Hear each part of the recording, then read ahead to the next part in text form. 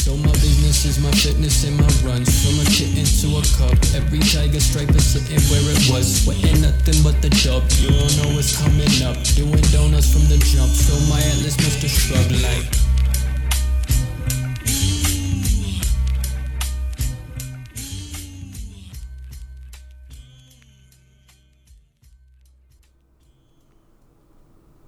Welcome to the podcast. Long-time host. For first-time listeners, would someone like to do the intro? Unfiltered tiger sweat. What he said. Good shit, guys. Good shit. So, intro music from me, obviously. I felt like, I gave you some bars about the podcast. Well, you're a rapper. Boo. Get him off the fucking stage. Fuck you, Fossil. But I'm not a rapper.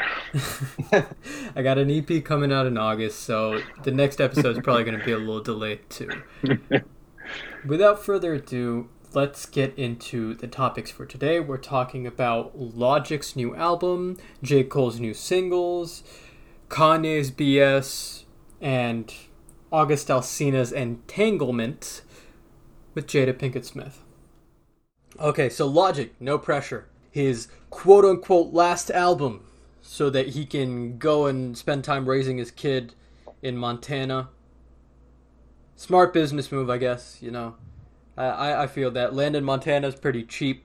It's pretty lonely living out there, so if you made a couple $1 million, that shit could make you feel like an oil tycoon. So, Fossil, Jay, have you heard No Pressure? What did you think about it? I heard only one song. It was Perfect, I believe it was called. So it was my favorite and least favorite song simultaneously. So what you're saying is that song was not perfect. While also being perfect. Oh. That's a bar right there. So, Fossil, have you heard every song on this album, or did you just skip some? I completely heard most of the songs on this album, and then even the ones I didn't completely hear, I went a couple seconds at a time, 10 seconds through. So that was what I meant by skimming. So yeah, I'd say I've heard probably 80% of the music on that album. I don't know, man. I'm not really accustomed to Logic. I don't listen to him much anyway. My first real exposure to him was probably freshman year of college when he was getting big with Rick and Morty and all that. Well, he's already been big, but mainstream, a lot of people paid attention to him because of that for whatever reason. Really cemented the whole 200 IQ, Bobby bestseller, all that crap to me. And I was like, okay, let me listen to this dude. And it was just catchy shit, right? Because great production value and whatnot. So listening to this album, first time I've probably listened to Logic in years, I was taken aback because, every other moment it seems like he's referencing somebody or other. So yeah, it was interesting. Logic does that a lot, and that's a big reason why I haven't fucked with him as much as I did in high school. I remember being introduced to him back when I was a junior. Back when he was doing the Young Sinatra mixtapes up till 3, and those were dope. I genuinely dug those. But then again, I wasn't too into hip-hop at that point. Basically, my only exposure into, hip-hop at that point was Lil Wayne and Eminem. So that tells you exactly where I was in terms of, my diet of hip-hop. And then I just kind of forgot about Logic a little bit. Because at the time he was underground, my friends and I were yeah, he'll always stay underground. We never thought he would, break into the mainstream. And then, like you said, freshman year of college, he starts to, get some, commercial recognition. He gets signed to Def Jam and all of this stuff. And I started listening to his music, and Under Pressure was, really good. That's, I think, the last album that I heard from him that I was really, wowed by. Tits, or The Incredible True Story, which I'm just going to call Tits from now on, because Tits is a more titillating title. Was okay, but, I don't really fuck with it like that. It was not appealing to me, and it was not as great a work of creative inspiration as I think a lot of his fans would say. And yeah, you can call me a hater for that, but I just say it how I sees it, right?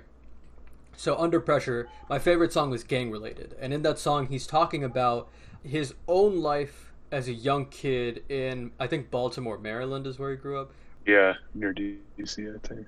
Yeah, he's talking about it cleverly through the lens of his older brother who was on the streets, and from his mom's perspective, who is obviously didn't want him to follow the same path, right? There's something very resonant there, which I dug.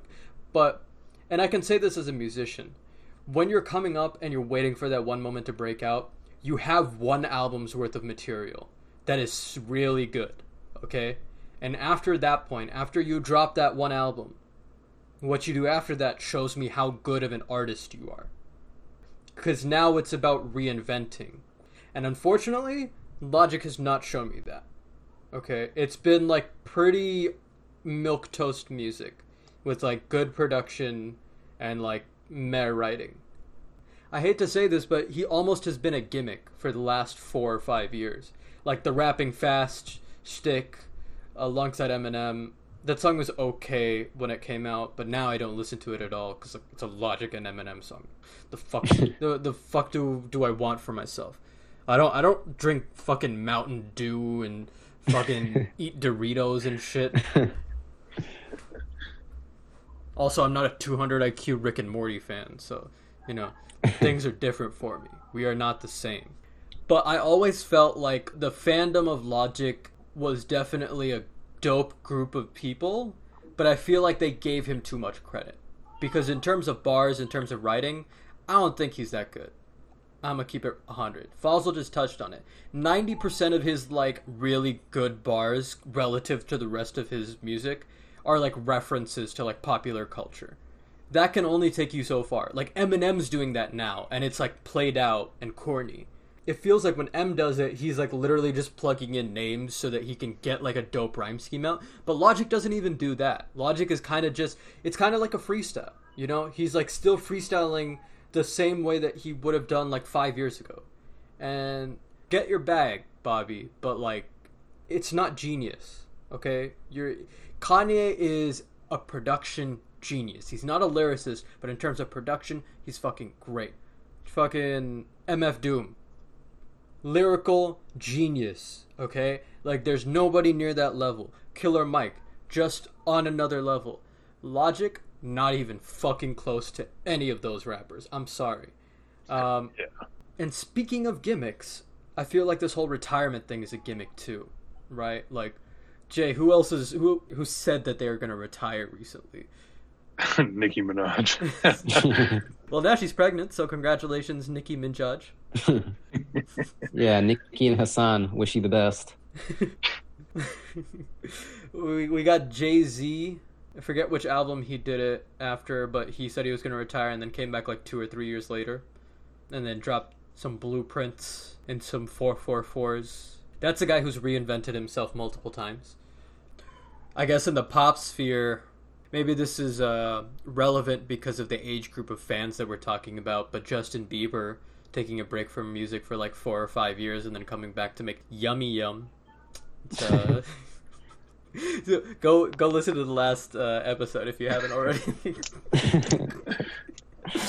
If you want to hear a longer riff on Justin Bieber and his trash ass music. Yeah, well, you guys listen to that, but I don't want to relive that. Oh man, reading those lyrics was a traumatic experience for me. But even Cole is talking about retirement now, by the way. He's like hinting at it after this next album. Oh, really? Huh. Yeah, after the Fall Off comes out. What we do know is, especially in rap, retirement has usually been a gimmick. Okay, it's been a way to get your fans to care about things. It's been a way to get your ticket sales up for your shows, to get your streaming numbers up, to get some mainstream media attention, and then inevitably come back in a couple years when you're feeling a little more inspired and sell even more, hopefully. And right now it seems really smart, right? Because like on the business side of the music industry, we got COVID, which is 80%, like 75 to 80% of the amount of money that you get is from touring. It's from like your shows, because the way artists negotiate it is they own the majority of the profits that they get from touring. The label does not get them, right? The only people that they really split it with are promoters and the people that they have coming with them from place to place. And of course all the equipment and all that stuff, the engineers, yada yada yada. However, with COVID, there's no touring. There's absolutely none. So it's really hard to be an artist and make money right now, because you're not making money on streaming. you're making like 1/100th of a cent per stream. That's fucking nothing. Yeah. Okay? Like, you get a couple $1,000s if you're like as big as Logic is. You know, and you get like 11 million streams, you get a couple $1,000s for a song. That's nothing for a guy like Logic. Okay? It's nothing for him. Right. As much as we can hate, the guy makes money. So I feel like this retirement thing is really good because Confessions of a Dangerous Mind, even though it debuted high on the Billboard Hot 100, was a garbage album. I fucking hated it. It's the worst thing Logic has ever fucking put out. Also, it's like this album where like you heard 10 seconds of it. Every single song is like 10 seconds, nope, 10 seconds, nope, 10 seconds, nope, 10 seconds, nope. He's oversaturated his music. He's dropped 6 albums in the last, 4 years? And I think maybe 2 of those were like good. One of those was decent. And then this one, which we'll talk about as well. So he needed a break. And I feel like this is a good reason, this is a good time for him to take a break. Now his fans are paying attention. Now it has some emotional significance to them. And when COVID does end, he can reasonably do like a small tour and like maybe sell out tickets. But if he's not even going to do that, when he comes back, his fans will be like almost in their 30s. They'll be in like their late 20s by that point, or like their mid 20s for the younger ones. The nostalgia will hit them super heavy. And that shit's a drug. His retirement is not real. Can we agree on that? Absolutely. Yeah. I never believed it. Another gimmick from a gimmick rapper. I'm sorry, man. I know this sounds like I'm hating on Logic. I'm just keeping it 100% real. I would never say shit like this about A Tribe Called Quest. I'd never say some shit like this about Doom, about Pusha T. Never, because those are real motherfuckers who do real motherfucker shit. There's different levels to it. Logic is good. He's not great. I'm sorry. So, without further ado, let's go into the album. My favorite tracks: No Pressure, Open Mic, Aquarius 3, Soul Food 2, Dad Bod, Dark Place, Heard Him Say. Basil, are we pretty much the same on those? Yeah, pretty much. As far as the ones that I listen to again, like, probably even maybe consider putting in my rotation, if I ever had a consistent rotation for rap songs, Heard Him Say, A to Z, Aquarius, and Soul Food. Those ones are probably like the ones that stand out the most to me. So, in the intro too, right? No Pressure. Yeah, the intro. Yeah, I feel that. Dad Bod and Dark Place were almost not on there, but I just kind of like the vibe that they give off. My good tracks, I kind of agree with Jay. Perfect was kind of like in the middle there. It wasn't great. It wasn't horrible. It was kind of good. Man I Is, A to Z, Amen. Amen was really close to like just okay. But I'm glad he didn't extend the hook out too much, because then it would have been fucking garbage. Okay tracks, and when I say okay, it's mostly just like tracks that I definitely will not remember. There's no excuse for me to remember these tracks. 5 Hooks and Obediently Yours. Just in a month, I'm not going to remember these songs. In a month, I'm not going to remember most of these songs, but I'll remember 1 or 2 from the ones that I really liked. And then the tracks that I just hated: Celebration and Hit My Line. Never want to hear those again. Never want to hear anybody play them in a car. Never want them to be on any playlist. Nothing. Okay? Otherwise, you might actually call 1-800-273, whatever the number is. I just want to die. I'm biracial. And the worst part about those 2 songs is, like, they're in the first 4 songs of this album. And so the first time I listened to this album, I was like, okay, this is garbage. The production is good, but this is garbage. Like, why are... And this is a dip into the bath. This is going to be like radioactive toxic waste, okay? And then I made it past that to GP4. I was telling y'all in the Twitter DMs, like, I just stopped listening to it after GP4. Because I was like, okay, this is not good enough for me to, like, deal with the trash tracks. And then I tweeted about it, and one of my friends was like, I don't know. I still don't necessarily agree with you, Connor, but, like, this album is good. It definitely has very good moments on it. But to tell me to read the lyrics and that he has some bars, I'm sorry. I don't remember a single bar that he said. Like, I remember topics, but he never had one punchline that I was like, oh, that's so clever, right? Not once. Not once. And Logic is not that clever. He just isn't. The other thing I'd like to say, and and we can get everyone's opinion on this. I feel like if you have to read the lyrics while you're listening to the track, it automatically makes the rap song less impactful. Yeah, it's like someone having to tell you the meaning of a paint. I mean, that's not a great analogy, but it's like it's always more impactful when you can figure it out yourself. If you have to look it up, then it's like, oh, the surprise has been ruined, and like you'll never be able to experience it in like a deeper way, I guess. Right. If you're going to be a lyrical rapper, ideally you'd want to have your lyrics to be at least a little bit accessible, to the point where you don't need to frantically go up on Rap Genius and be like, yo, what did he mean when he said so-and-so? Unless it's a corny ass line like, I'm like Leo in The Revenant, bear with me. And the shit like that makes me not want to listen, but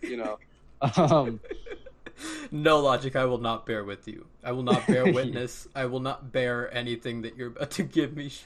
There are several types of rappers. Some of them you don't necessarily need to listen to their lyrics that hard. You don't need to read into them that much. Sometimes, their voice is there for the most part just because it makes you feel something, and it's kind of like a raw thing. But Logic's not that sort of rapper. He doesn't market himself like that. Yeah. He creates stuff. He tries to like actually make a point. But he's just, I don't know. I get the vibe that he thinks he's smarter than he really is. So 1,000%. Yeah, he's not a clever enough writer. I was mentioning earlier that a lot of these songs sound like freestyles. And I only say that because like a lot of these flows are flows I would only hit in freestyles. Because they're so, like, I've heard so many rappers hit these flows. And this is the thing, like, as a hip-hop head, like, I'll give you an example. Godzilla by Eminem off that last album. A lot of people are like, oh my god, he's rapping so fast. And I'm just sitting here like, the Juice WRLD chorus, the hook, is fucking fantastic. I loved it. Just instantly gives you the vibe. Once he starts spitting fast, I don't know what the fuck he's saying, okay? And because I don't know what the fuck he's saying, it doesn't mean anything to you. It literally doesn't. First off, even if I read the lyrics, like, it's basically him just like saying, "Don't fucking doubt me," all this shit, like basically brag rapping, and that's fine. But Eminem is like on decade 2 of his fucking career now. He's like basically 40 or 50. It's like there isn't much that he can talk about anymore in an album that's like unique. Don't get me wrong, I like that album. That album has 3 or 4 songs on it that I do go back to. And for an Eminem album in 2020, that's pretty fucking good. But the reason I bring it up is it's the same thing, right? The only time where where reading the lyrics have accentuated things, and this is kind of the way that I go through lyrics and everything, is like To Pimp a Butterfly. When something is that deep and like you need to know what the guy is saying, or like there's a bar and you kind of can't make it out, so like you look it up, it's always after you listen to the song. I don't fuck with reading the lyrics while you're listening to the song, because why are you listening to the song then? Like, this goes back to the gimmick conversation. It's like, if you're just rapping fast and you consider that skill, then what you're rapping about really doesn't matter as much. Right? What you're actually writing doesn't matter as much, because you can get away with saying anything within those shorter syllables. And then with Logic, the other gimmick has been, and this is another reason why I didn't fuck with him for a very long time, is that peace, love, and positivity shit. I'm sorry, that's fake as fuck, okay? It's fake as shit. I get the idea, like, not wanting to be a bad influence and all that shit, but we're human beings. The best influence will be able to take responsibility for their own emotions. And I feel by neutering all of the venom and, like, all of the reality, and I say reality because joy is a very, like, small part of human life. Every other emotion surrounds joy. So, like, if you're just trying to keep it positive, your music is going to be shit when it comes to the meaning and the emotional resonance of it. Yeah, that's true. I think it's like, it's not real, and I think people see through that pretty quickly. That's not to say that positive rappers don't exist, though. I think, to me, one of the biggest examples, and one of Logic's very prominent influences on this album, and I'm sure a lot of other albums, is A Tribe Called Quest. Like, if you listen to their stuff, especially their most well-known stuff, their first 3 albums, The Low End Theory, A Tribe Called Quest, and the whatever the first one was called, The Instinctive Rhythms and something. Yeah. You know, they have a lot of really positive lyrics, and their tone is pretty lighthearted, especially compared to a lot of other rappers out there. Yeah. That's not to say that it's 100% carefree and positive. Like, they keep it real, and you know, at the specific moments, they will, you know, inject a little bit of flair into their music, a little bit of like bite. The further on you go, especially Midnight Marauders is probably their very best album. That's when they really do make an effort of like trying to hit you. So it's like, it's complicated, you know, you got to sort of strike a balance, and Logic really doesn't. Yeah, I mean, he sort of dismisses everything and pretends like he's immune to this stuff. And I'm like, I mean, that's obviously not true. Like, nobody is immune to the ups and downs of life. So it's like, nobody is pretending for a second that they believe you're pretending, if that makes sense. Yeah, I'm sure the devil's advocate argument from a Logic fan would be, oh, he just doesn't want his fans to be subject to that. Like, he doesn't want to put that energy out in the world, which is fine. But like, you're a human being. Like, you're neutering your own music. You know what I mean? Just like what you were saying, Fossil. Like, I like a lot of the things that A Tribe Called Quest have done. I feel like over the eras, they have consistently changed their style and like found a way to fit timely topics into their music and into their style. For example, their last album, they're talking about a lot. They're talking about ego. They talk about Trump. They talk about racial relations. They talk about oppression. They talk about drug abuse and how like kids currently feel. In general, it's one of the most relatable pieces of work that I've heard from an older group. And that's after Fife had died. Yeah. And it's crazy that like these guys that are in their 40s can have like a Kendrick verse, an Andre verse. Fucking they have verses from some of the biggest and best rappers out there. And there are no features listed on the album. That is serious big dick energy right there. To have a Kendrick feature and not put it in there is fucking crazy. Especially because they're so jazz rap, and this was like after To Pimp a Butterfly. Because that shit would have done numbers. That shit would have gone to hundreds of millions. But they didn't do that. And I respect the fuck out of that. You know, sometimes taking the hard road can lead to better music. And that's why I feel like the gimmicks in Logic's career water down the impact of an already kind of bland output. So, if you're a Logic fan listening to this, I guess Fossil and I definitely recommend that you listen to A Tribe Called Quest. He gave you some albums, and I gave you the last album. Who else? Aesop Rock. Listen to Aesop Rock for sure. Earl Sweatshirt. Listen to fucking Earl Sweatshirt, man. Earl Sweatshirt is hella underrated. And there ain't no one like him. That's the crazy thing. Nobody raps like Earl Sweatshirt. And he's just getting better and better. Like, ever since the Odd Future days, in my opinion, he's gotten better and better. So, you know, just try to vibe with it. You know, chill out. Not everything has to be, like, just like the commercial hip-hop that you hear. You know, hip-hop is a big, wide tent that we have tons of different people in that feel very different things that come from very different places. And to neuter it to this like very thin slice of reality to where Eminem, Logic, the two most lyrically intense rappers in the game. It's like, that is not real hip-hop. I'm sorry, YouTube rappers, that is not real hip-hop. Rap God is not one of the best Eminem songs. I'm sorry. Okay, I'm sorry. It's a meme. It's a meme. If you listen to Rap God regularly, I really question your mental health. And that's like me being 100% real with you. Cause it sounds like a parent yelling at you, dude. And I'm brown, man. I hear that shit all the time. Like, I don't need to bring back trauma. Like, y'all know this. I don't need to bring back trauma from my childhood. What the fuck is this? Who do I look like? Anyways, Logic, no pressure. The production was fucking fantastic. The raps were okay. There were only 2 songs that I hated, but in general, I, as not being a real Logic fan, I'm gonna forget most of this in like 2 months. Just keeping it real. Yeah, pretty much sums up Logic, at least for me, and seems like for the rest of us. Yep.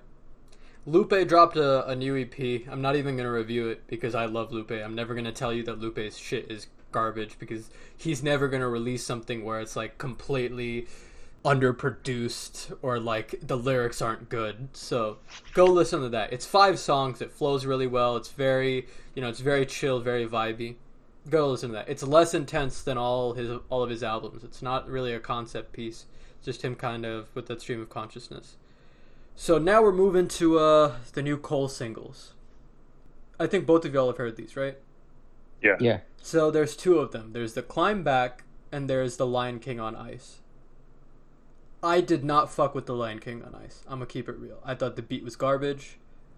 I basically wasn't even listening to the lyrics. Because if the beat is bad, the rest of the song doesn't really matter.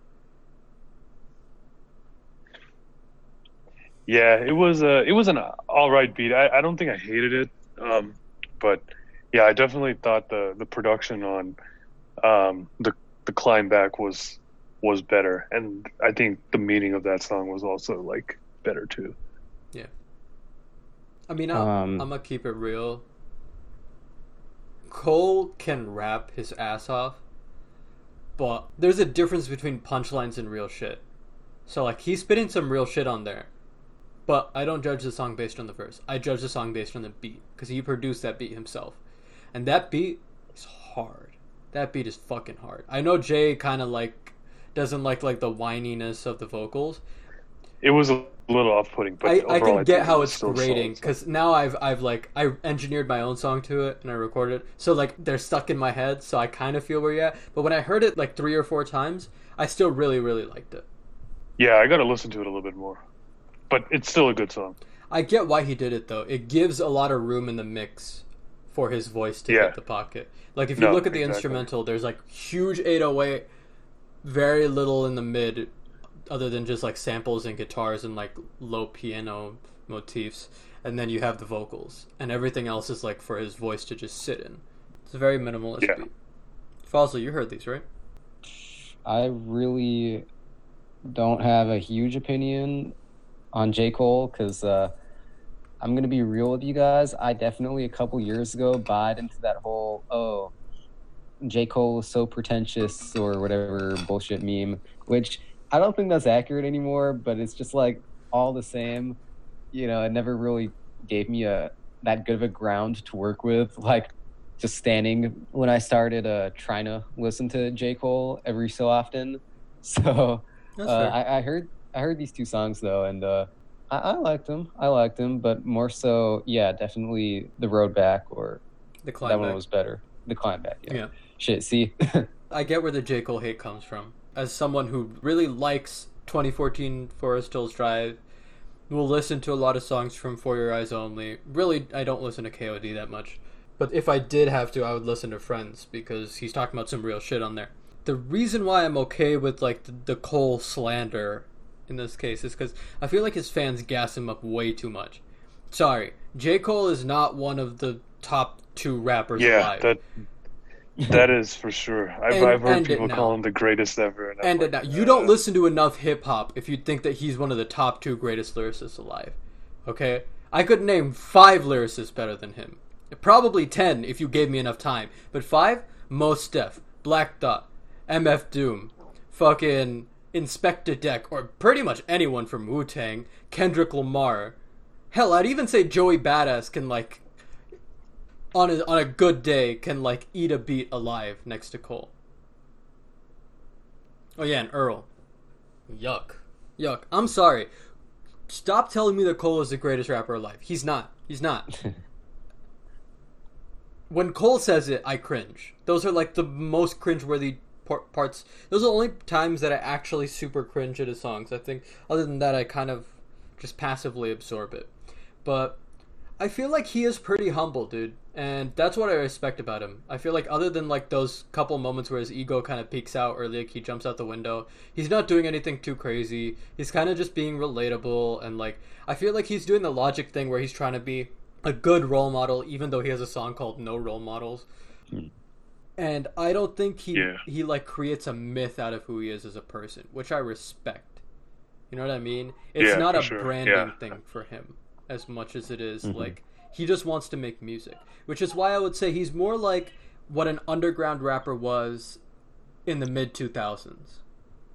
But because of the internet, he kind of popped off and went mainstream, got signed to Rock Nation and all that stuff. And me and a lot of people would say this, but if I had to sign, I would sign to Dreamville. Because I at least trust that what's going on there is they're not going to fuck me over. You know what I mean? Like, they give a shit about the artists. They're all about collaboration. They're all about the art. At the end of the day, that's it. I wouldn't sign to UMG. I wouldn't sign to Quality Control.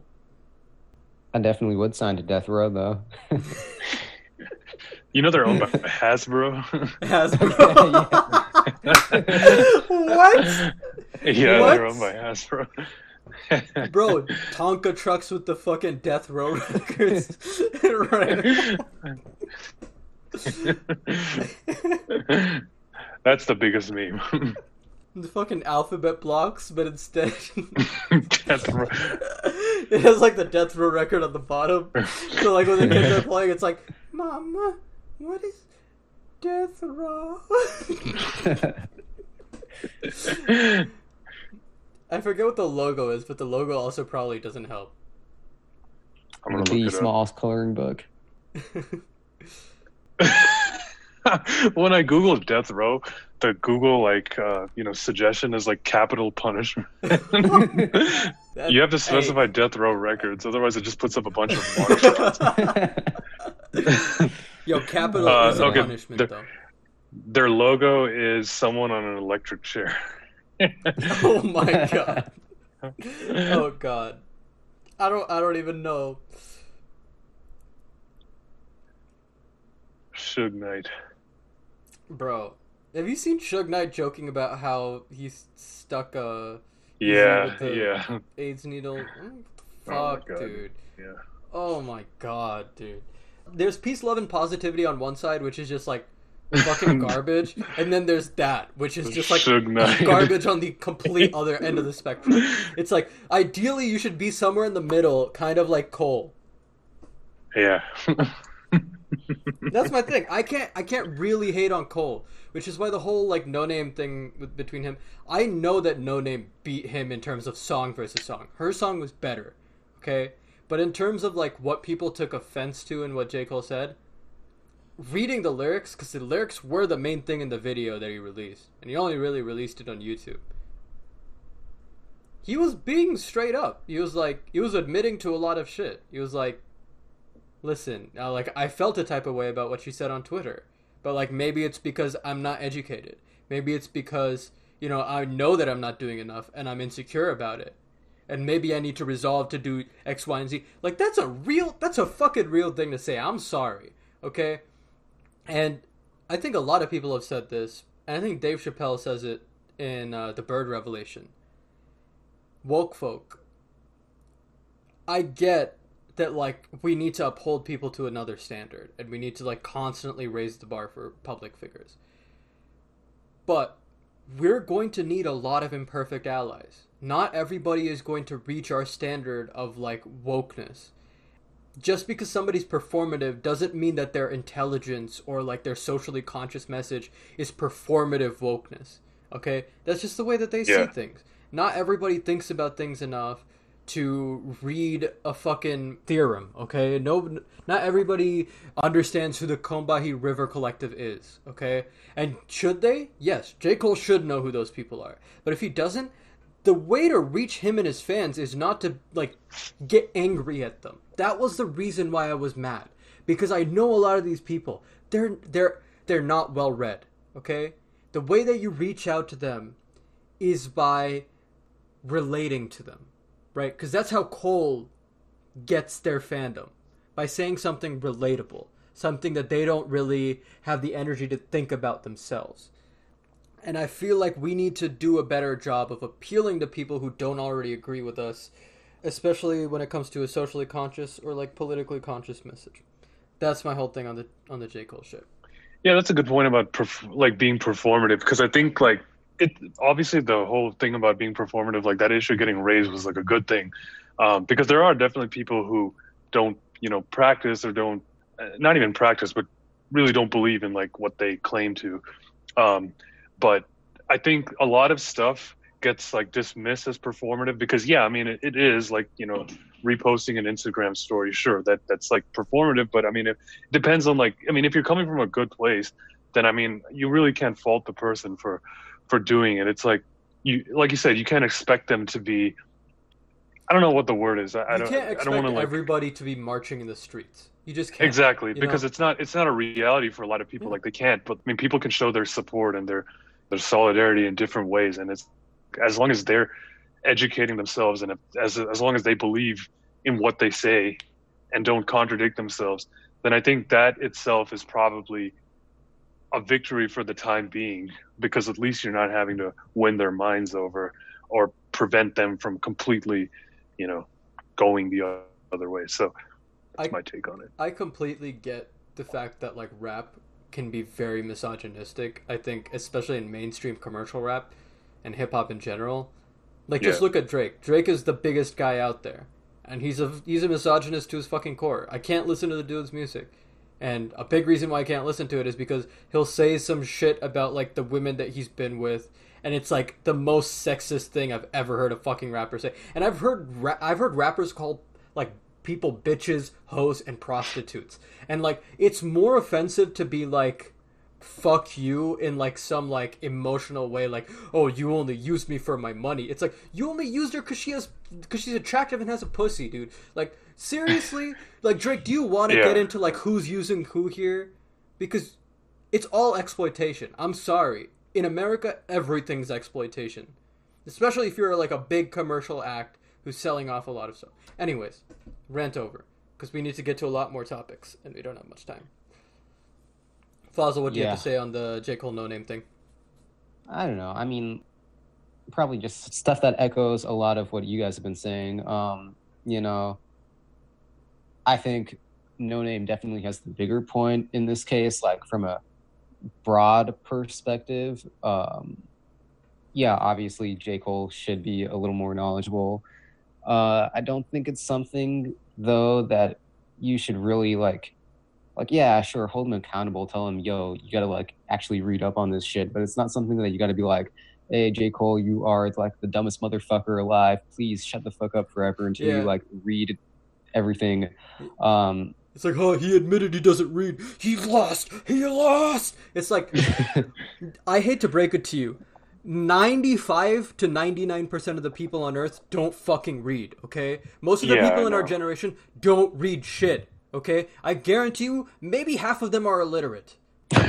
So, like, you have to find a way to break the fucking barrier, right? We're gonna need a lot of imperfect allies if anything's gonna change. Yeah, I mean, if the bar is so high and everything under that bar is like performative, then we're never gonna truly advance, because we're just debating each other about who's performative and who's real and all this stuff. And it's like, there needs to be that discussion to be had. But I mean, in some sense, like, perfection is the enemy of progress. Like, ideally everybody would be educated about the issues in a really deep manner and can eloquently talk about it. But that's not the reality. And we don't have time. We can't afford that. Exactly. So it's like, what can we get now that can move us forward in the short term?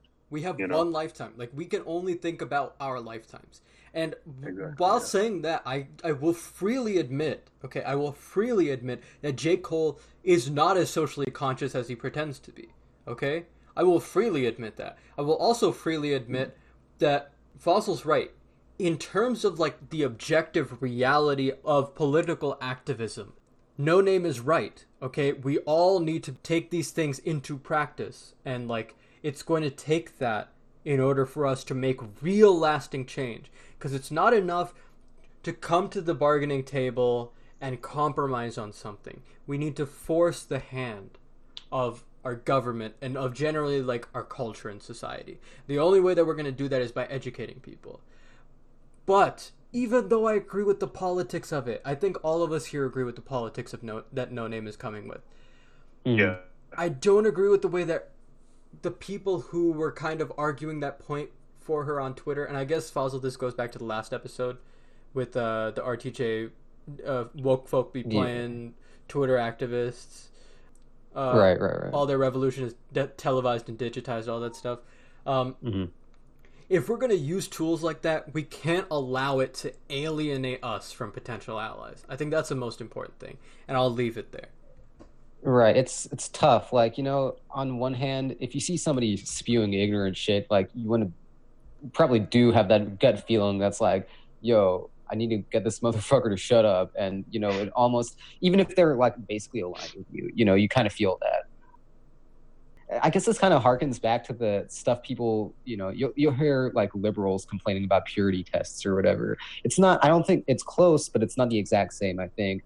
But obviously have some standards, but don't like, it's tough, like, obviously, but just like the barrier of entry can't be like, you can't be a total extremely high, because then in a way you're just sort of propagating the problem in the first place. Like, people can't get in because they're not like educated enough or not.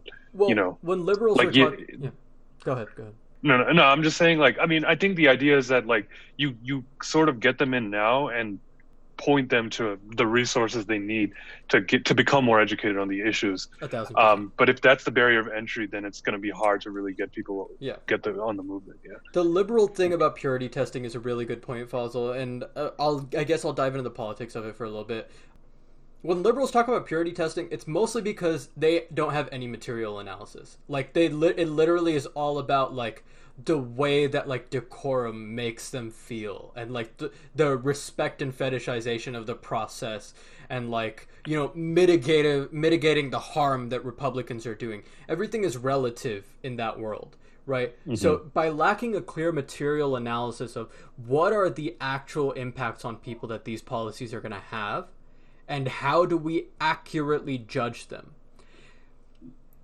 that should be gatekeeping. We should be gatekeeping on material good, because that is objective fact. Like, globalization and the iterative nature of the new supply chain has, a lot of people have jobs, but those people are getting paid fucking $2 an hour across the world. They're being exploited, right? And because of that, their whole economies are now built on exploiting that workforce for American companies to then create a product later on down the supply chain. There are so many examples of this, like future financialization, climate, right? And all of these things have tangible impacts that we can measure on human life. And that should be prioritized. But we shouldn't be purely going about things based on the fact that what someone said doesn't match up with what an educated person would say, right? If the person is Pete Buttigieg and they're educated and they're just being a fucking liar and a rat weasel, then fucking gatekeep, flame that fuck, because he's a piece of shit. But if it's J. Cole fucking means well, and you can just tell, because J. Cole isn't like, he's not running a fucking factory, okay? He didn't work at McKinsey & Company, okay? He wasn't working on fixing the prices of bread at a Canadian grocery store. Okay? That just isn't what J. Cole does. Anyways, let's move away from J. Cole, because it's honestly not worth talking about for that long. The Kanye president bullshit. Honestly, somebody should abort Kanye right now. Fucking hell. I'm sorry to have to say that. I'm sorry.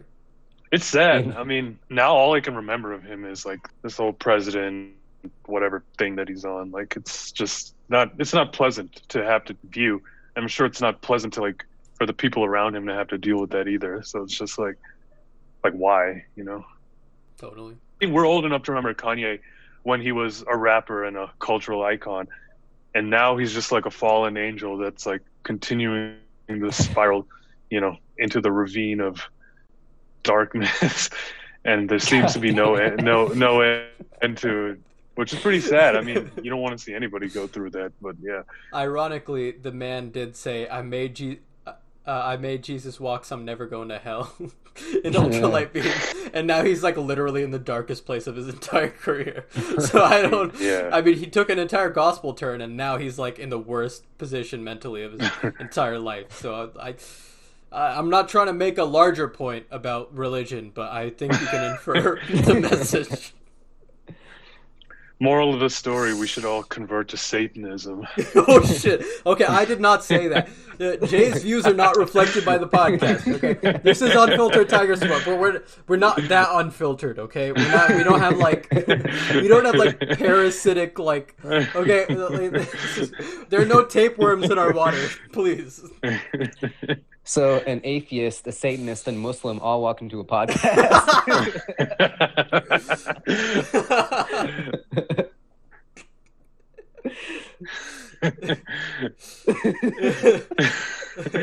If I wasn't a Hindu, I'd be a Satanist. So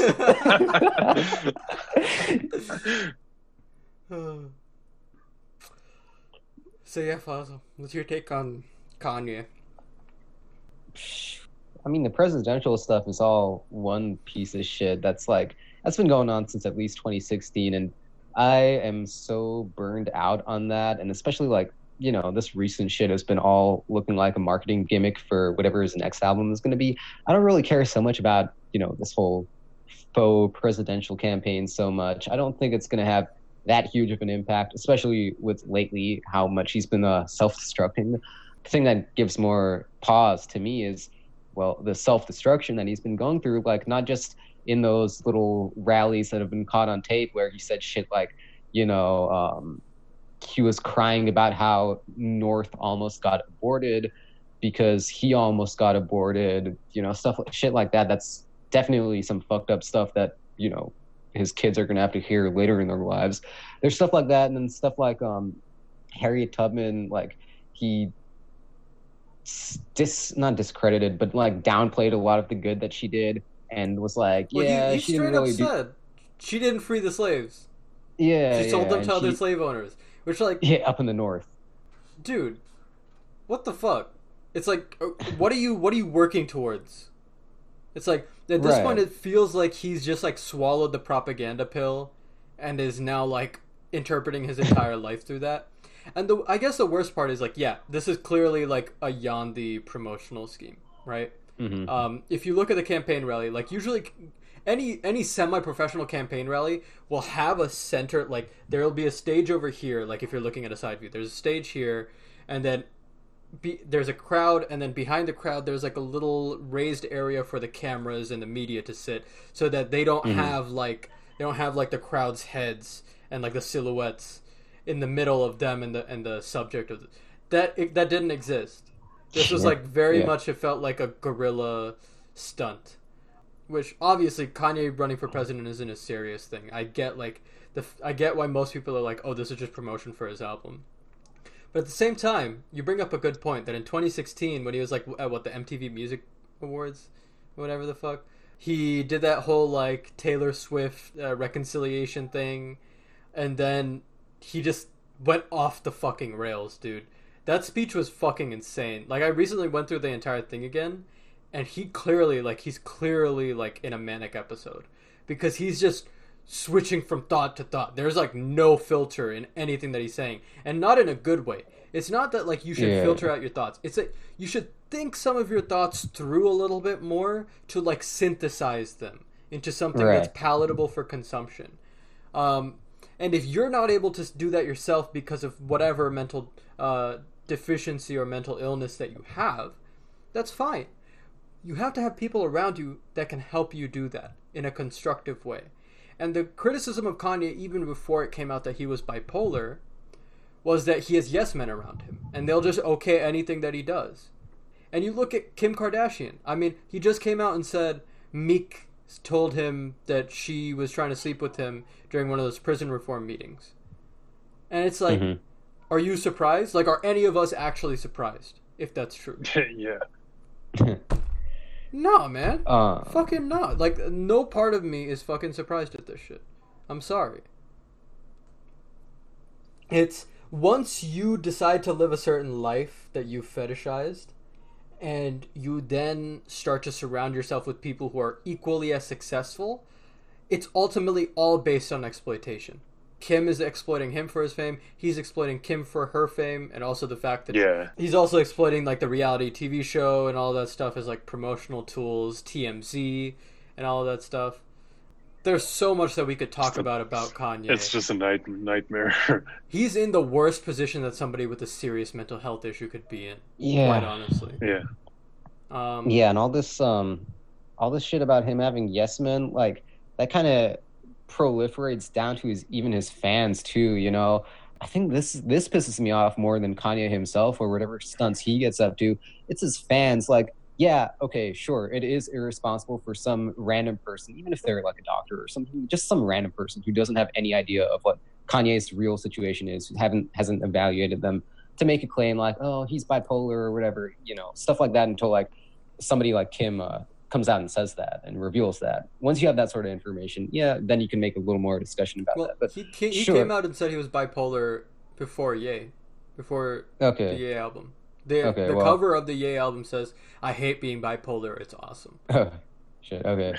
So yeah, you know, stuff like that. Like, yeah, all this whole health speculation business, when you don't know that stuff for sure, it is a little irresponsible, even if you have some sort of knowledge that gives you a bit of a better educated guess on stuff. I agree. I agree with that.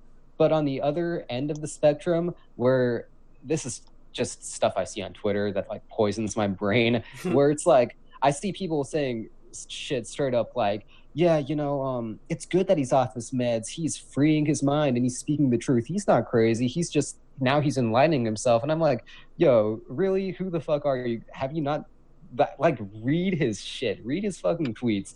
That is not nowhere in history would those be the words of somebody who's like in control. If that came from you or me, and one of those enabling yes men fans was like reading that or hearing that, they'd be like, yo, get some fucking help, because obviously, you know, it's just like, because Kanye is such a big personality who has had some like funny moments and will occasionally speak some truth in his music, well, more so early on where he spoke a lot of truth, that kind of gives him this unlimited free pass for the rest of his life to do whatever, especially because he also has this reputation of being a genius, which in several aspects, I mean, that's largely, but that's largely like something that he's set for himself.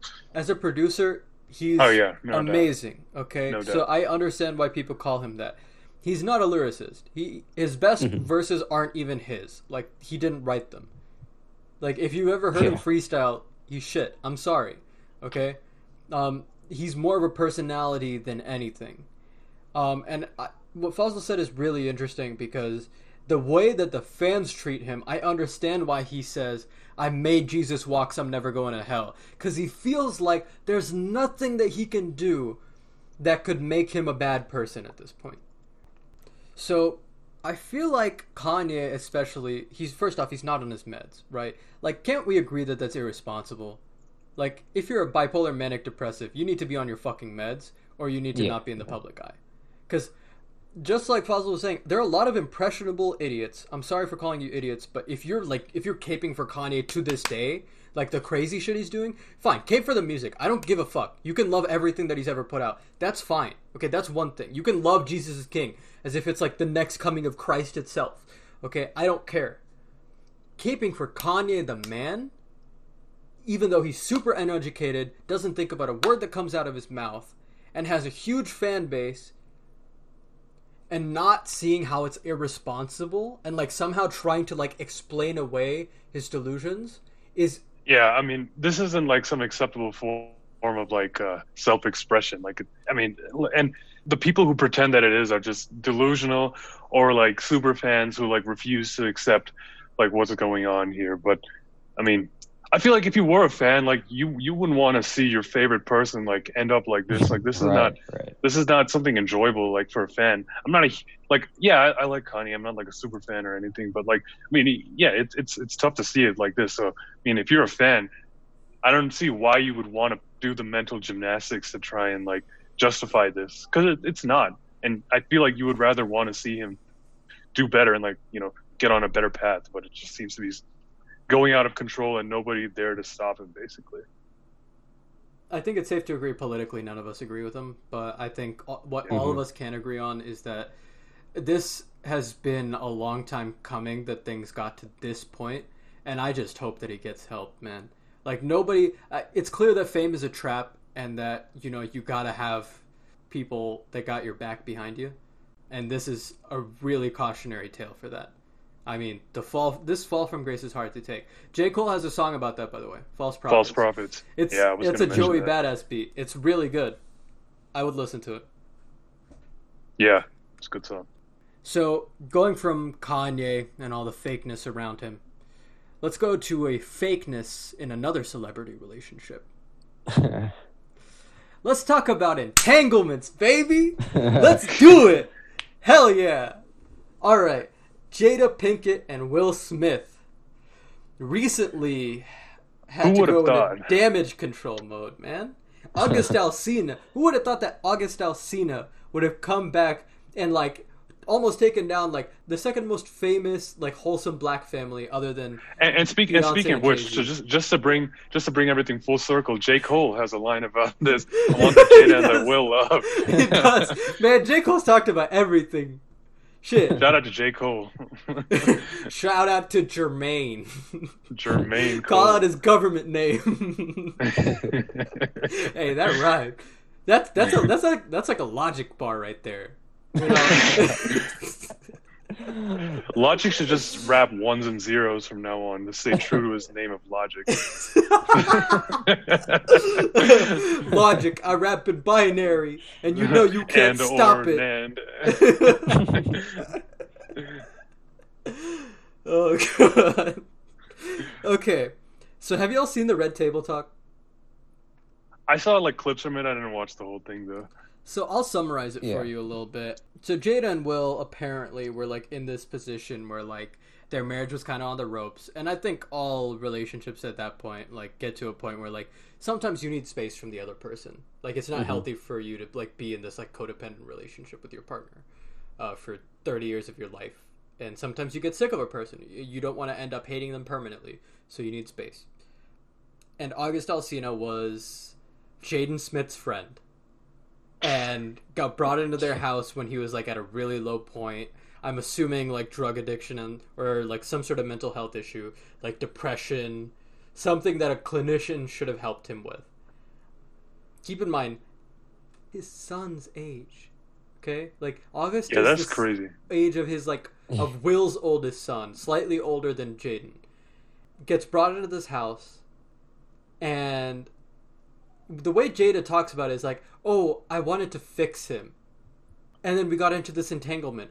So you wanted to help him through some issues, and then you fucked him? I'm sorry, I've gone to a therapist. No part of me ever felt like fucking my therapist. My therapist never thought about sleeping with me. Like, that's some weird shit, man. It's like, I know trying to save face. I know this sounds sexist because men do this, like male celebrities do this all the time. Right? But if Will Smith had been doing this with one of Willow's friends, I would be saying the same shit. It's predatory. Okay? To do this to, like, your son's friend at a time where he's, like... And we just came from Kanye, right? So, like, mental illness is, like, a serious thing. You can't... Abusing somebody who has a mental illness is, like, one of the worst things that you can do. Mm-hmm. I feel like the fact that, like, people are, like... Oh, the worst part of this is that Jada cheated. No, the worst part of this has nothing to do with Jada and Will's relationship. It has to do with what Jada did to August Alsina as a person. Like, that's fucked up. Because not only did she sleep with him, but then she fucking left him. Right? I'm sure at some point August thought, like, oh, this is going to be a thing. He probably had a crush on Jada ever since he was, like, a kid. And this was probably like a fantasy of his come into life. And then he realized, oh shit, I actually might have feelings for this person. And she was like, nah, honey, I'm married to Will Smith. My life is solidified. I'm a retired multimillionaire. And that's what's important to Jada. Right. I mean, it's all in the whole, and how the situation broke, you know? How August was like, yeah, I gave so much time of my life, fully committed to her. It was a full loving relationship. And then next moment she turns around and says, oh, it was an entanglement. And that's like, that sort of disconnect in how they interpret those events is pretty fucked up. Yeah. Yeah, it's just a cop-out, basically. And considering that she's the person who has the most responsibility in this case, purely because she's the older party, and based on the way that she says it, she was trying to, like, help him out, you know? If you're taking, like, almost the guiding role, if you're being a guidance counselor, okay, you should take more responsibility for your actions than, like, referring to a sexual relationship of you stringing along a much younger man who is a friend of your son who's in a very dark place. Calling it an entanglement is like straight up, oh, I don't want to admit any culpability. It's just fucked. Right. Like this to me shows me how fucked fame can get you, to where it makes you think you can get away with anything. Yeah, to where people's reality is just like a game to you, basically. Yeah. I tweeted something today. It's like, I know so many people who just like don't give a shit about their life, right? And it's like, it's sad, but I feel like a lot of people in our generation feel this way. I feel like how interconnected everything's gotten has almost made it easier for people to like detach from what is actually going on in their day-to-day. And because of that, they don't really think about or care about their friends' lives or like the people around them's lives or their experiences. Yeah. And I feel it's like, really easy to just get caught up in whatever you're doing. I feel like fame also detaches you from that, man. It's like, yeah, definitely. Right. The one thing that I never want to lose in my life is like my attachment to my emotional well-being, to my family, to the people that I love. Because as soon as you lose that, what is keeping what do you you have? human? Exactly. Yeah. Are you even a human anymore? Or I know. are you just this cold shell that's working to like better your own condition and nobody else's? Because if it is, that's not a life worth living, in my opinion. If that's a life that you are living, then I completely understand why you don't give a shit about your life. Because I wouldn't give a shit about that life, you know? Right. I think you said something, Grohan, that really kind of ties in with a lot of stuff. How, now that we have social media and stuff, it's a lot easier to technically keep in touch with people. Because, like, before social media, if you didn't see somebody for a couple of days or for any extended amount of time, then, you'd at least have to go through the effort of putting in a phone call or something to catch up and be like, hey, have you been, or even going out to eat somewhere. And now with social media, you can just like, check Twitter or Instagram or Facebook and see, oh yeah, Joe just went to, Joe just got into grad school or whatever. Hey, good for him. And, you can kind of like keep tabs on somebody that way, but you don't have to put in any real effort. And that's kind of like, especially now at this point in our lives, personally, in our early mid-20s, where a lot of this is just based around gaining your own independence and gaining like your own level of power and seating in your own life and being able to like impact things and, work your way up. And it is, I think, a naturally selfish period of your life, this period of our lives. Yeah. And that mixed in with the whole, I guess, optionality of true connection that social media enables, it can, if you're not careful, it will lead to this sort of kind of emulation of how we see how messed up relationships get with famous people. Like, definitely not the exact same on any real level, but it's a lot easier for me to see the parallels now than I feel like it would have been, 10, 20 years ago, I think. Yeah, that's pretty well said. I mean, yeah, the line between reality and like non-reality is pretty blurred. And it's really easy to sort of fall into the trap of believing something that's not real is actually real. And like you said, this is a pretty selfish time of our lives. And I mean, it's not a bad thing per se. It just is what it is. But it's like, you can mitigate that, but it's very easy for it to get exacerbated by just getting sucked into the vortex of social media and celebrity and all this stuff that, I mean, at the end of the day, isn't all real and that consequential. Forget about the grand scheme of the world, like even to your day-to-day life. Like, yeah, sure, I follow celebrities a little bit, not as much as other people, but it's like, at the end of the day, yeah, someone does something, but it's like, cool. who cares? Like I'm still me. I still live my life. Like Yeah. that doesn't change anything. And it's like, okay, so if I realize that and can detach from it, then it's like fine. I can enjoy whatever entertainment that provides me. But there are a lot of people who can't, and it's not even celebrity. It's like people in their lives trying to project some image that they may not be experiencing, but because of the line that social media blurs and the convenience of not actually maintaining those real relationships, you never would know what that person is going through, but you would believe that they're living a great life or whatever, and you feel like you have to live up to that standard. It's hard to take a step back and realize that no, that's not the case unless you have people around you that can guide you in that direction. Because I mean, like I certainly oftentimes feel like, oh, why am I not doing this? Or I mean, I have in the past, but over time I've sort of realized like, okay, you know, I don't have to compare myself against other people so much. Like it can just be, I can just move at my own pace as long as like I'm happy and like, you know, I have my relationships with my family and friends and stuff. I don't know, Definitely. long ramble, but yeah. No, I feel that, man. I mean, this especially like thoughts like what detachment from reality does, and like what detachment from the consequences of your actions does to a person, kind of made me way more religious, like in my life, like especially after high school, because especially with Hinduism, what I realized is like a lot of what is in the Vedas is a personal manuscript of how to deal with your inner process. And I feel like that is very, very important. I feel like a lot of religions in the West try to do that. Like they try to teach you how to live a good life in this very dogmatic way. But the thing that I definitely did learn to love about being Hindu, and I mean, Fazl, I guess if you want to talk about it, you can talk about it in terms of Islam, because I know that there's a lot of very beautiful aspects of Islam as well in terms of this. But Yeah. the relationship with the self and the process of self-actualization that Buddhism kind of popularized is actually a Hindu tenet. It all comes from Hindu philosophy. So at the end of the day, it's all a process of becoming better at dealing with yourself and being I think a the better thing I person like, along the way.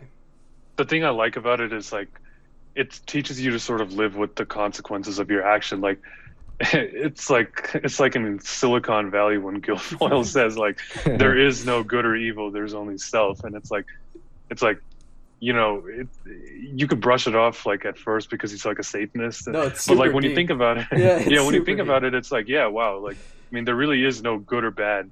I mean in our world is different, but you know when you think about it, certain things that we assign meaning to don't really have meaning to it. And so we often forget that because we live in this material world that assigns value to different things. I mean, it's a really tough conversation to broach. I don't think he's saying there aren't good or bad things. I think he's saying Yeah, no. people Oh, aren't no, I good agree. or bad. Or It bad. is they're only Yeah. themselves, right? Like Exactly, and I agree with that. I don't say Elon Musk is a bad person. I say Elon Musk is an idiot who isn't as smart as people paint him out to be. Okay, Yeah. it's like that's a better way of saying what people think I'm saying, which is that he's a bad person. I don't give a shit whether he's a good or a bad person. That's all subjective. Yeah. If I was behaving like Elon Musk, I would be like very disappointed in myself. Let's put it that way. If you want me to make a moralistic argument, there's that. But that's not the point. The point is, what is the value of yourself? What are the consequences of being yourself? And like Jay was saying, you know, it's a very deep thing to think about, but it goes deeper than just like the morality that is prescribed to a situation. And it fundamentally doesn't detach actions and consequences of actions from the self. I feel like that's the important part. Yeah, yeah. I think that's the takeaway from it.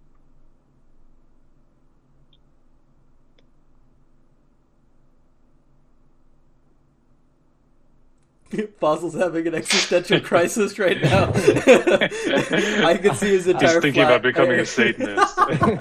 His entire life is flashing in his eyes.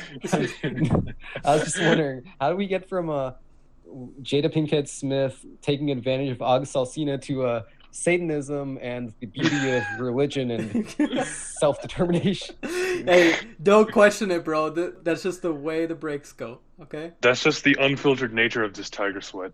Yep. That's just the way the sweat drips. I don't know. I don't feel like there was much more that we could say about Jada and Will. Like, Yeah, Yeah, no. I think that's about it. at the end of the day, it's all about how fame and like how fame being a conflation of the ego makes, you know, these relationships toxic. And I think that's kind of how I personally got to the idea of like Hinduism and religion and like the philosophy of it. And I think in terms of like the peace, love, and positivity gimmick, it's probably best. It's probably best to like end the entire podcast on a good note rather than like being everything is shit. Fuck Logic. Fuck J. Cole. Fuck Kanye. Fuck Jada Pinkett Smith. Right? Yeah. I don't know, man. I was born a Muslim, will die a Muslim. I've never had any real sort of true break from religion in that I've ever become totally disillusioned from the religion that was placed upon me. I don't really find any objection to that, and even though it's placed upon me, I don't find an objection to that. I've never found a real objection to the concept of God or higher power in particular. I'd like to say I understand that life is a complex thing, a really fucking complex thing, and that religion can sometimes be used as a tool by power-seeking parties who wish to really consolidate power, influence, clout for themselves rather than actually push any sort of religious viewpoint. You know, I can see that, and I can see why somebody would get disillusioned by that. And certainly in terms of like group religion, I do have some criticisms to that. But on an individual level, in terms of like myself, my own life, the people around me in my own community, there are definitely like messed up things that happen in the name of religion still that I see on a daily basis, that, you know, bad justifications being made.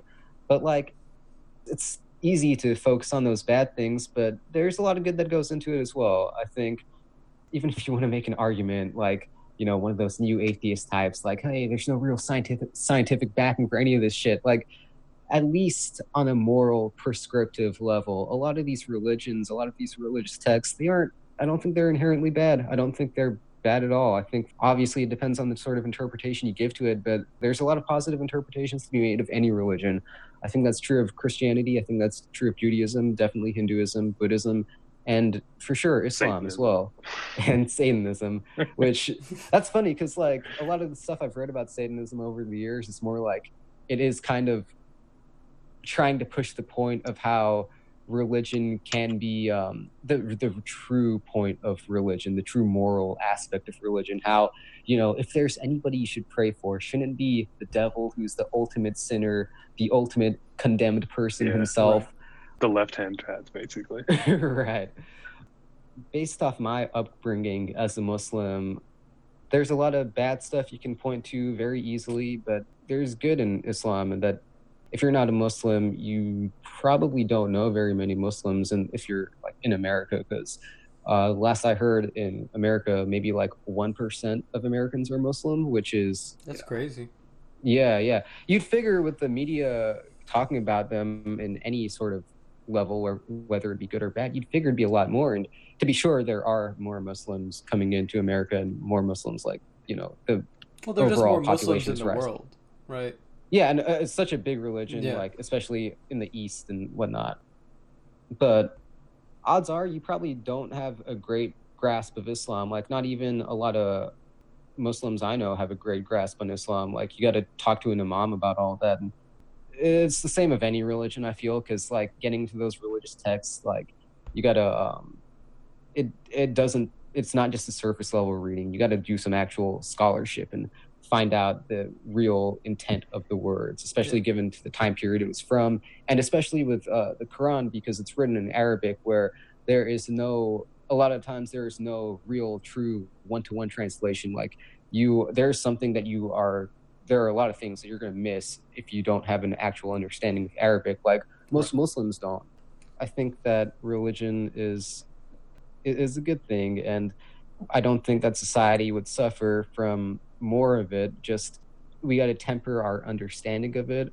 its place in society. You know, it can't be the prescriptive be all end all of our decisions, but I wouldn't condemn somebody for at least having it inform their values and beliefs, because it gives you some sort of backing that you can use to make some justification for something in a good way.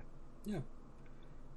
A very wholesome way to put it. I was having a conversation online with somebody about the history of religion, and they were talking more about how religion is becoming more and more secular, and how that ends up in religion being more and more tolerant and less connected to dogma. And what I brought up was like, well, there's a lot of like the history of religion that's tied in with the history of empire, right? And the history of empire is built on like oppressing people and like war and bloodshed and like, you know, tons of horrible things. And so like, just like we can't disconnect like those things from humanity, we can't disconnect them from the organization of religion, right? Because religion can be used to do those things, just like the state can be used to do those things, right? They're all institutions of power, and they're all ways of organization, and any organization can be corrupted. However, the important thing is that they offer a path for self-betterment. I think as human beings, that's the only thing that you can ask of people, is that they want to better themselves.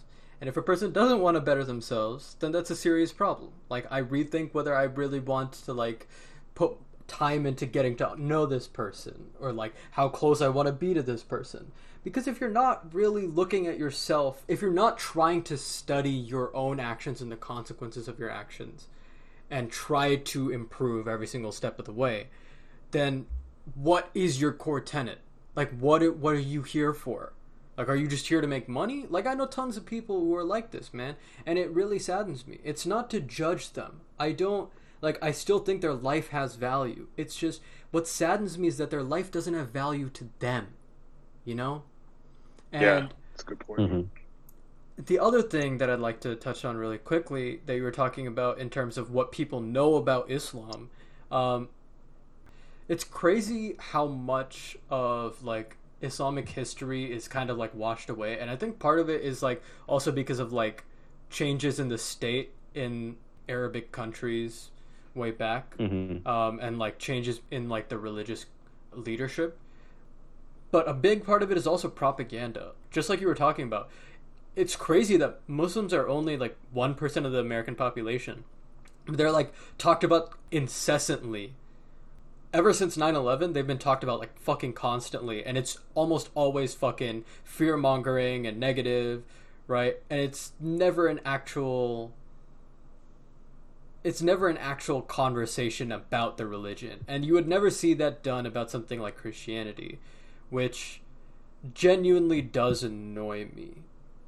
Because Islam has been a catalyst for so much like scientific advancement throughout even the early history of mankind.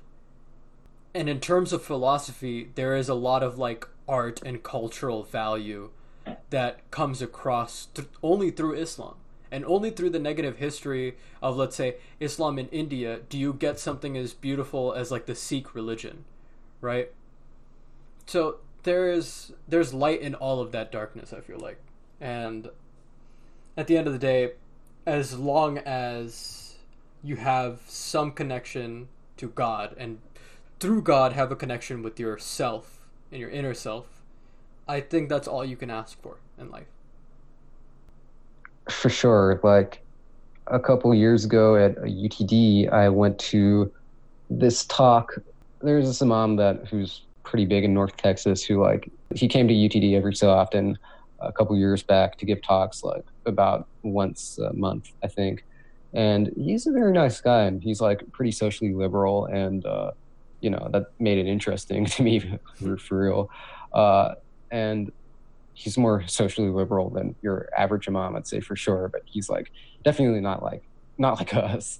But anyway, he came through, and I attended quite a few of his talks that year, and gave me definitely a lot better understanding of the religion and how it plays into society, how especially modern society, and how we can well, obviously, since most of the people there were Muslims, how we can all like be better Muslims and how we can operate while still keeping in touch with the core tenets of our faith.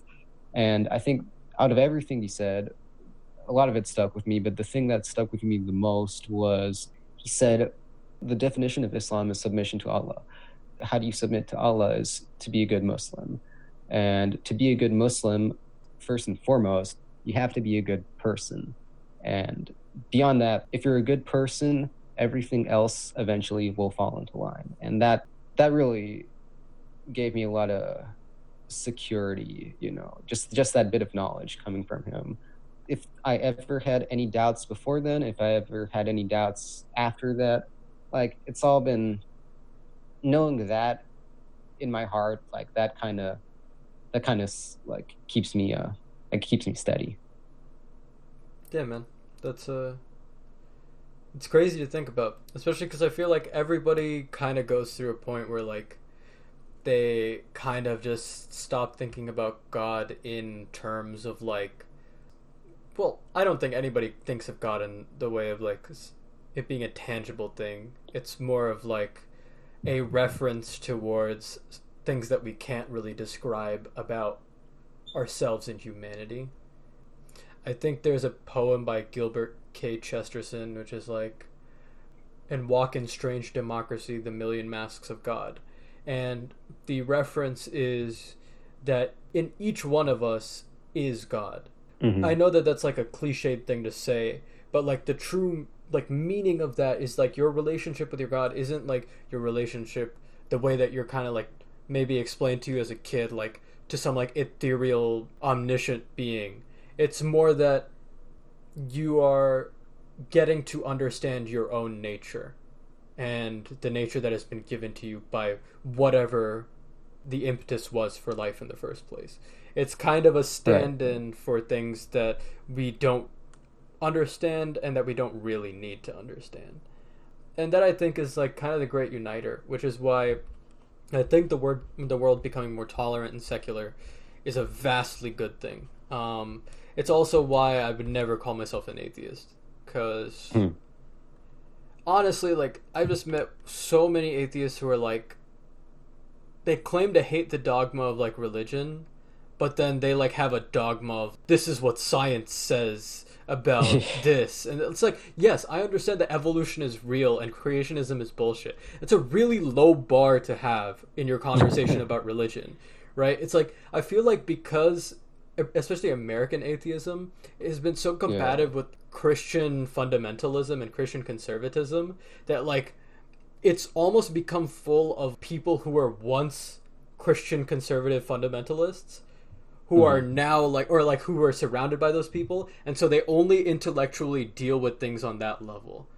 I guess they don't have a worldly view of these things, which is why these conversations I think really matter, because the more people hear them, I think the more perspectives that they get, and who knows, maybe it'll change somebody's mind, maybe it'll open their perspective. It may not be immediate, it may be something that like, this is just like one seed and like a whole trail of things that lead somebody down a different path that hopefully leads them to a better place. But right. On a meta level, this closing of the podcast has been all about being a kind of good example and keeping it a little humble. Because I know at times, like, we can talk about things, like when we were talking about logic, we can talk about things in very detached ways. Oh, this is trash. I hated this. I hated that. This is a gimmick. That's a gimmick. But at the end of the day, we're all human beings, and we wish for the best for each other. I wish no harm upon anyone, and I only wish for people to enjoy their lives and become closer to themselves. Yeah, well stated. But fuck that peace, love, and positivity shit. Sometimes you gotta go to war, you know what I mean? It's like sometimes people just straight up disrespect you. For example, if Logic sees this podcast, I expect him to diss me, okay? I expect it, okay? And don't worry, Logic. I have a dozen diss tracks already written and edited. I'll just produce a beat and drop that shit after you come back from retirement and diss me. Because by that time, I probably will have made like a little bit of a name for myself, or I will have retired myself. Who fucking knows, right? I gotta make like a banana and split. So corny, dude. It's almost like a Logic bar. Yeah. I don't even feel bad for Will Smith though. God, I'm all over the place. Him? No, not so much, because he said they were separated at the time. They said they were separated. Like, that's not... Yeah. Jaden, and I guess Willow too, because she must be feeling pretty fucked up about that in August. Those three, yeah, that's terrible. Will is, like, I'm neutral towards, and Jada, like, pretty negative. Yeah. No, that's some fuck shit. No tolerance for that. Like, if that was, like, a 40-year-old man and, like, a early 20s girl, it would be a completely different conversation, you know?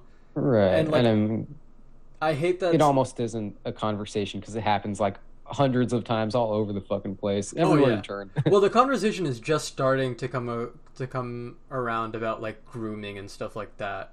Which is good, like, we need to have that conversation. But at the same time, like, there's always this double standard, right? Like, when you see a story of, like, a teacher abusing their power and, like, having sex with a minor or, like, one of their students, and it's, like, a man and, like, a school-age girl, it's always like, this piece of shit, I would kill him. And then it's, like, a female and, like, a young boy, and it's like, hey! And, like, in reality, it's both, like, really fucking traumatic. Like, as soon as you get a chance to put that stuff in perspective... Yeah. You know, there's, like, a lot of baggage that comes with that. So, like, none of it's okay. We should put the onus on the people who are more responsible, who should be more responsible for their lives by that point. Definitely. Yeah. Anyways, this has been episode 3 of Unfiltered Tiger Sweat. I am Rohan. This is... Fazal. Zaloff. Yeah. Or Lazoff, was it? Yeah. This is Lazoff. You just missed Jay, or Yaj, Jay, who had to go because we had a couple of technical difficulties that extended everything. Thank you very much for watching. We should be back sometime in August. We're trying to make this a monthly thing at the very least. Maybe we'll do a couple bonus episodes. No Pressure, Logic album, pretty decent. Cole singles, okay. Jada did some fuck shit, and Kanye is on his bullshit again. It's pretty much the episode, isn't it? Yeah. If it wasn't during COVID times, I'd almost be like business as usual. But with all this happening, it's like, well, business as usual, but also, damn, this is fucked up. I just can't believe how quickly things are happening. It's like every week there's like 7 major news stories that break. Right. Basically, the last 3 weeks or 2 weeks have been like the entire summer of news for most years. Yeah. Which is fucking crazy. Like, I don't even want to think about that. Like, also, this year's going by so quickly. Like, we're basically 2/3 the way through. Like, that doesn't make sense. It just doesn't.